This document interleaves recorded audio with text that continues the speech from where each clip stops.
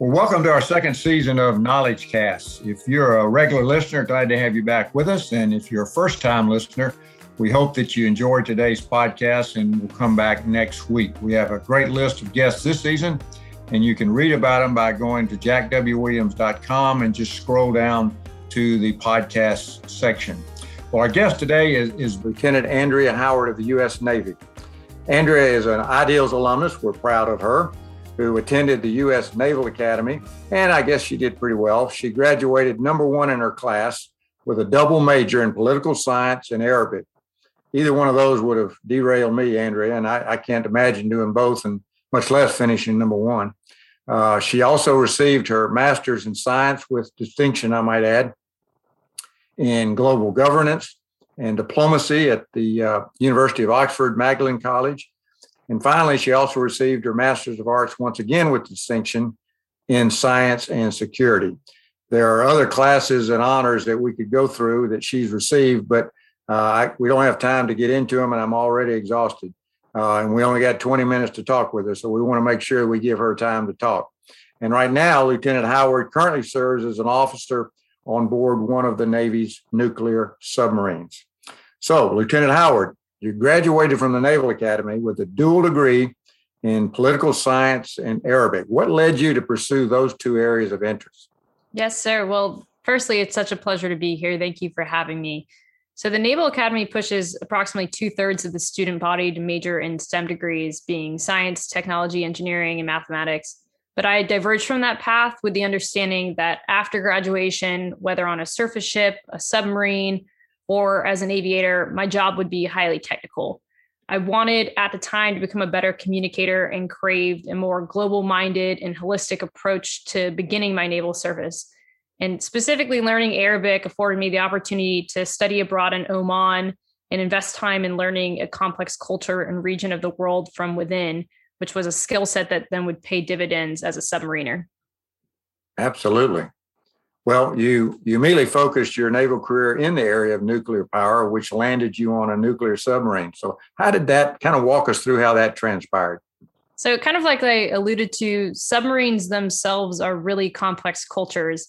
I often claim that submarining is this mesh of a social translation of highly technical material. And what I mean by that is that it's an environment of team building, continuous learning, and trust building in order to run a nuclear reactor, fight an unwelcoming ocean, and ultimately face external challenges and potential adversaries. With that, I wanted to work with the nation's smartest, most resilient sailors. The people were actually the largest draw to the community for me, and having an operational experience with nuclear reactors then in the future opens up doors to work on nuclear policy, which is one of the most existential issues of our time.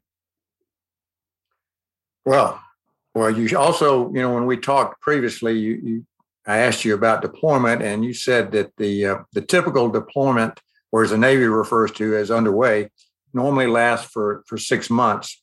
Tell us what a typical day in your role would look like while underway. Absolutely. Submarine days are split amongst 3 watch sections who provide 24-hour continuous coverage of the operations. So you stand watch in 8-hour chunks. So with that, a day begins, of course, with a wake up, and then you'll do a pre-watch tour to assess the current operations and contact picture, and then eat breakfast or lunch or dinner, depending on what time of day you're actually standing watch. Watch turnover then occurs, where the officers and sailors begin that 8-hour shift of driving the boat and managing the nuclear propulsion plant. Then, after the next watch section awakes, eats, and relieves the watch, the off-going watch section eats their second meal of the day and completes administrative tasking while they're on standby to assist with casualty response in the worst case, or to just support other kind of functional needs, be that a bathroom break or some additional support on the periscope. And then it's off to bed and repeat. I would think spending 24 hours a day with the same people for 6 months at a time with no break in a confined space in a pretty intense environment could really be pretty challenging for a person like you that's in a leadership role. And how do you deal with that kind of familiarity on one side and still maintain the proper relationship from a leader standpoint when you're working with these same folks? Right. the ultimate tactic that I utilize for balancing that familiarity and formality is to simply remember that every person on board is just that, a human. So caring deeply about sailors' personal well-being and their professional growth is complementary to performing well as a professional team when the situation warrants. So each sailor feels valued and won't take it personally in tense scenarios when niceties sometimes have to be cast aside just to get the job done. Everyone has a specific role to play on board, and mutual respect between those technical expert sailors and the decision-making officers is the bedrock to success.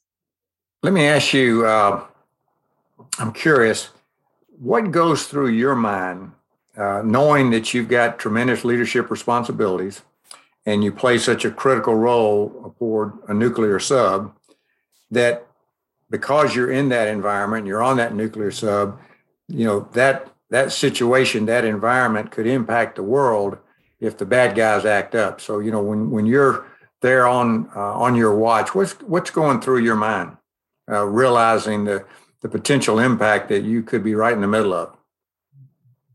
Yeah, the Naval Academy really sets us up to start thinking about those questions before we get out to the fleet and have to exercise them and understand just how intense the situation can be.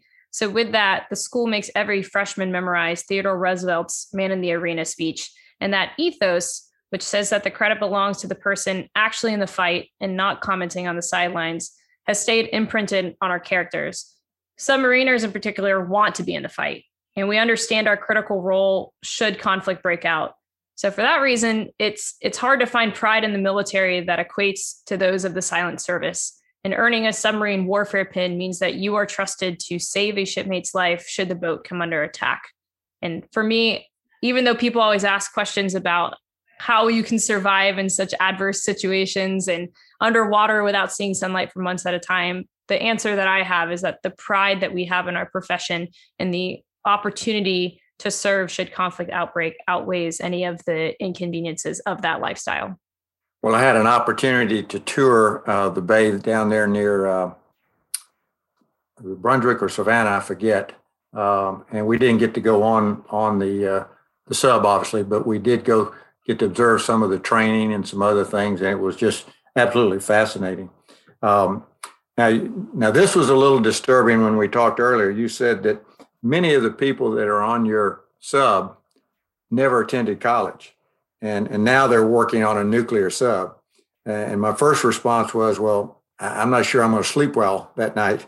But then you explained really how the expertise that they develop. So explain why these people are so well equipped to handle their roles, even though some of them have not gone through the formal education that you have. Yeah, I'll say that coming from Atlanta and seeing the innumerable ways that my high school classmates from Norcross have found success in life, I understand that college is simply not the right path for every person in the nation. The sailors who run our submarines, for instance, are some of the smartest people in our country. And while their nuclear and conventional training is world-class, and specifically they undergo about 12 months of technical classroom work and then hands-on training with moored training ships that have active nuclear reactors in Charleston. While they have that training, it's their resiliency and personal sacrifice that sets them apart and makes me trust them with my life for months at a time while underway. And I challenge, most of the normal civilian folks who live in our country and to find better teenagers and 20-something-year-olds who stand watch and run these highly complex machines. Well, I echo your comments about college is not for everyone. In Georgia and across the country, they have the what they call CTE, Career Tech Education, and the students are mostly folks that that's not their cup of tea necessarily. That's not their driving force to go to college, but they're extremely sharp, and they have so many career pathways now that they train these high school students on, and I've had a chance to witness a number of them, and it's just a really, really impressive, what they do and what they learn, and then how they use it later on in life and become extremely successful. I want to back up 1 minute. Tell me a little bit about what your takeaways were. What did you learn the most from attending the Naval Academy? We had another ideal student who graduated from West Point, and he had some interesting observations about his time there. But what were your key takeaways from your experience there at the Naval Academy? Sure. Key takeaways. The first thing I would say is loyalty. And loyalty is really a complex concept because there's loyalty to institutions and loyalty to your coworkers and in the Navy's case, shipmates.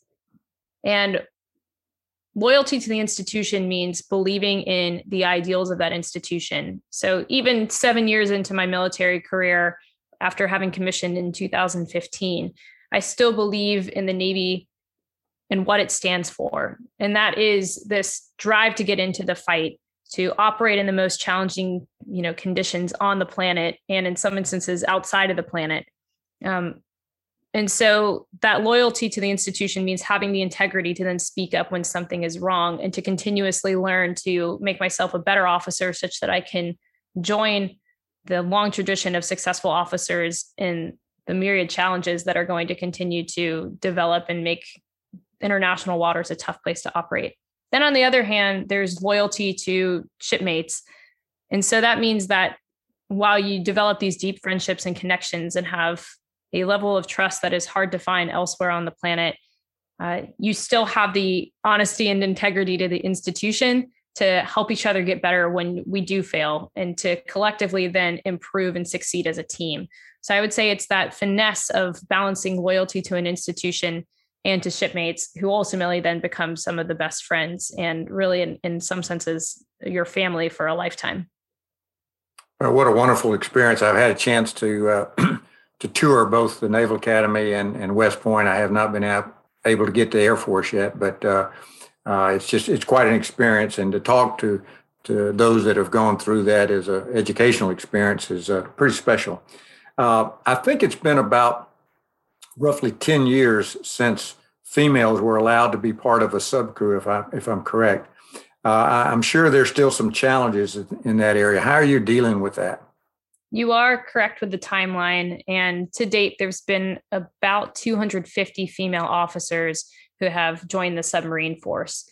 I would be lying if I said that it is not tough at times. And I've become sensitive to the subtleties that remind us women that it is a boys' club of sorts. Like the amount of time that someone in your leadership will let barriers down around you or will be willing to get to know you. At a more junior level, it's sometimes hard to find people who will advocate for you when you need assistance, although they might intervene for your male counterparts more frequently. That said, the best thing to do is to maintain your integrity and strive for high performance such that no one can ever doubt your capabilities or contributions. From there, I've built alliances, so find officers and senior enlisted leaders that will provide you honest feedback and mentor you to make you better. And lastly, I lean heavily on my peers. I'm so privileged to have a tribe of ladies around me that are trailblazing the future of the submarine force. They keep me motivated and wanting to reach back to help the next generation of women submariners. Well, you're certainly a leader of that group. You've been a leader in everything that you've ever done. We've talked about some of the challenges of working on a sub. What are some of the fun things about it? What's unique in a fun way? I know a lot of people say like that it couldn't be a fun job when you're away from family for such long stretches of time and going out to the edges of the earth. But driving a submarine is the coolest part of the job. I can't emphasize that enough. While submerged, there's nothing comparable to knowing that the 150 or so souls on board trust you to navigate in 3 dimensions. So much more difficult than driving a car. And then on the surface, sometimes dolphins will jump around the bow of the submarine, and the natural beauty of the sunsets and bioluminescence is indescribable. So that's where I feel the most connected to the 100 plus years of submarine history, just driving the boat like generations of legendary officers before.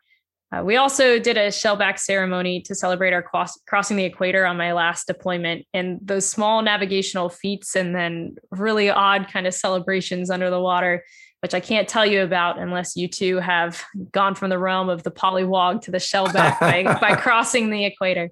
But they instill that sense of naval tradition even further into each of us that gets to experience them. Cool. When is your next deployment or next underway? Right. So I have to actually complete school before I report to my next submarine. So in March, I'll be heading up to Groton, Connecticut for a 6-month course on tactics and navigation. And from there, I will then be certified to be a mission officer of the deck. So depending on where the submarine goes, I will be certified to drive in the most challenging scenarios. And from there, which should be about October of 2022, I'll then go to my next boat. Don't know exactly where that is yet. I hear some whisperings that I might be on the East Coast as a navigator and then maybe an engineer. But regardless, I'm excited for the next opportunity to rise and continue to help pave the way for the ladies that are coming behind me. Well, I'm going to do a little selfish plug here since you are one of our Ideals alumni. Any takeaways from way back then that you got from Ideals that have helped you in your career? For sure. And I would even broaden the scope to say that it's not just my career, it is my life and the outlook that I have with all of the challenges that I've undertaken, be that attending the Naval Academy or then being an ambassador abroad during my 2 years of graduate school in the United Kingdom, and then coming back and completing the nuclear propulsion program and being a team member on a submarine. So the Ideal Leadership School was where I first encountered topics that seriously made me consider what constitutes my moral foundation. So through your leadership, Jack, I was forced for the first time in my life to consider ethical dilemmas, to make my I believe list and commit to a path of integrity and day-to-day decision-making to stay optimistic and motivated. And I'm still striving to, so to speak, maintain those ideals. But I was lucky to have that kickstart in high school and to have that foundation and really that leg up before entering a military institution and then beyond serving in some of the harshest conditions on the planet. So I thank you. And I could not encourage any of the listeners enough to partake in their program if they have the opportunity. Well, Lieutenant Howard, it's been a real privilege reconnecting with you and having you with us today and sharing your experiences in a very most unique role. And it's been quite informative. I want to thank you personally for your dedication to your responsibilities. I salute you, and I know I speak for all of our listeners in saying thank you for your service and be safe.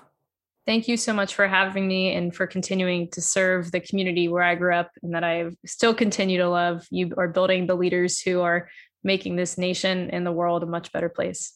Well, as we close out another podcast, I want to encourage each of you to be back with us next week. And as always, make it your goal this week to be a positive influence in the lives of others.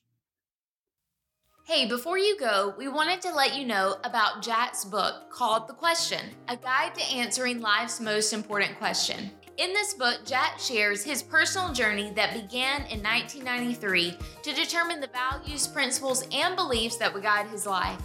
Whether you are a spouse, parent, grandparent, friend, leader, educator, coach, or mentor, Jack's I Believe statements apply to all the roles he has played during his lifetime and can do the same for you. Jack's message applies to all people, ages, and careers. It's an easy read with compelling stories, enjoyable humor, and sincere transparency. The Question is now available in ebook and paperback exclusively on Amazon. Go to jackwwilliams.com/thequestion to learn more and buy your copy today. Again, thanks for joining us for this episode, and join us next week for an all-new episode of Knowledge Cast by Ideals.